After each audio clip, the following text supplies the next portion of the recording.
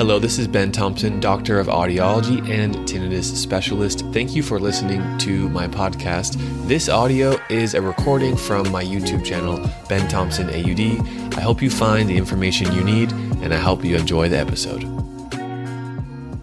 Usually pronounced in the medical field as tinnitus, but often pronounced by the public as tinnitus. So which one is it? How do you pronounce it? Tinnitus implies that there's inflammation in the ear. So is there?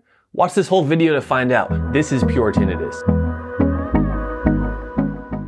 Hey, my name's Dr. Ben Thompson, audiologist and tinnitus specialist in California.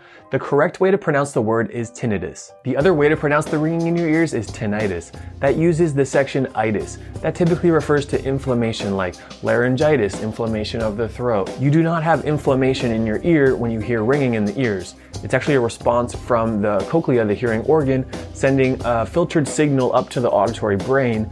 So there's no inflammation happening. Therefore, tinnitus medically isn't correct. So for that reason, the medical field pronounces it tinnitus. It's commonly pronounced as tinnitus, and that's okay. So what you need to know is that both pronunciations are acceptable, but there's one that's technically appropriate, and that's tinnitus. I often meet friends or have patients who want to learn the correct pronunciation. I most commonly hear tinnitus. Although there's a correct way to say it, it's sort of a tomato kind of thing where you get to choose what pronunciation you like, and sometimes we use them interchangeably. So in our videos here, you'll commonly hear me talking about tinnitus. This is our channel, Pure Tinnitus.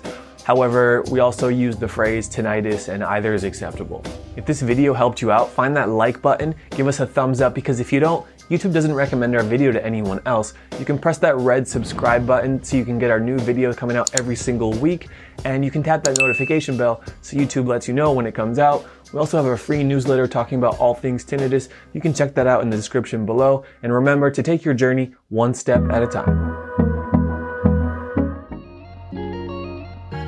Thank you for listening to this episode. It's my mission to share high quality information about tinnitus and hearing conditions. It would mean the world to me if you could take just 60 seconds to go to Apple Podcasts or wherever you are listening to this podcast and leave a quick review explaining what you learned on this podcast. Thank you so much for considering that, and I'll make sure to see you on the next episode.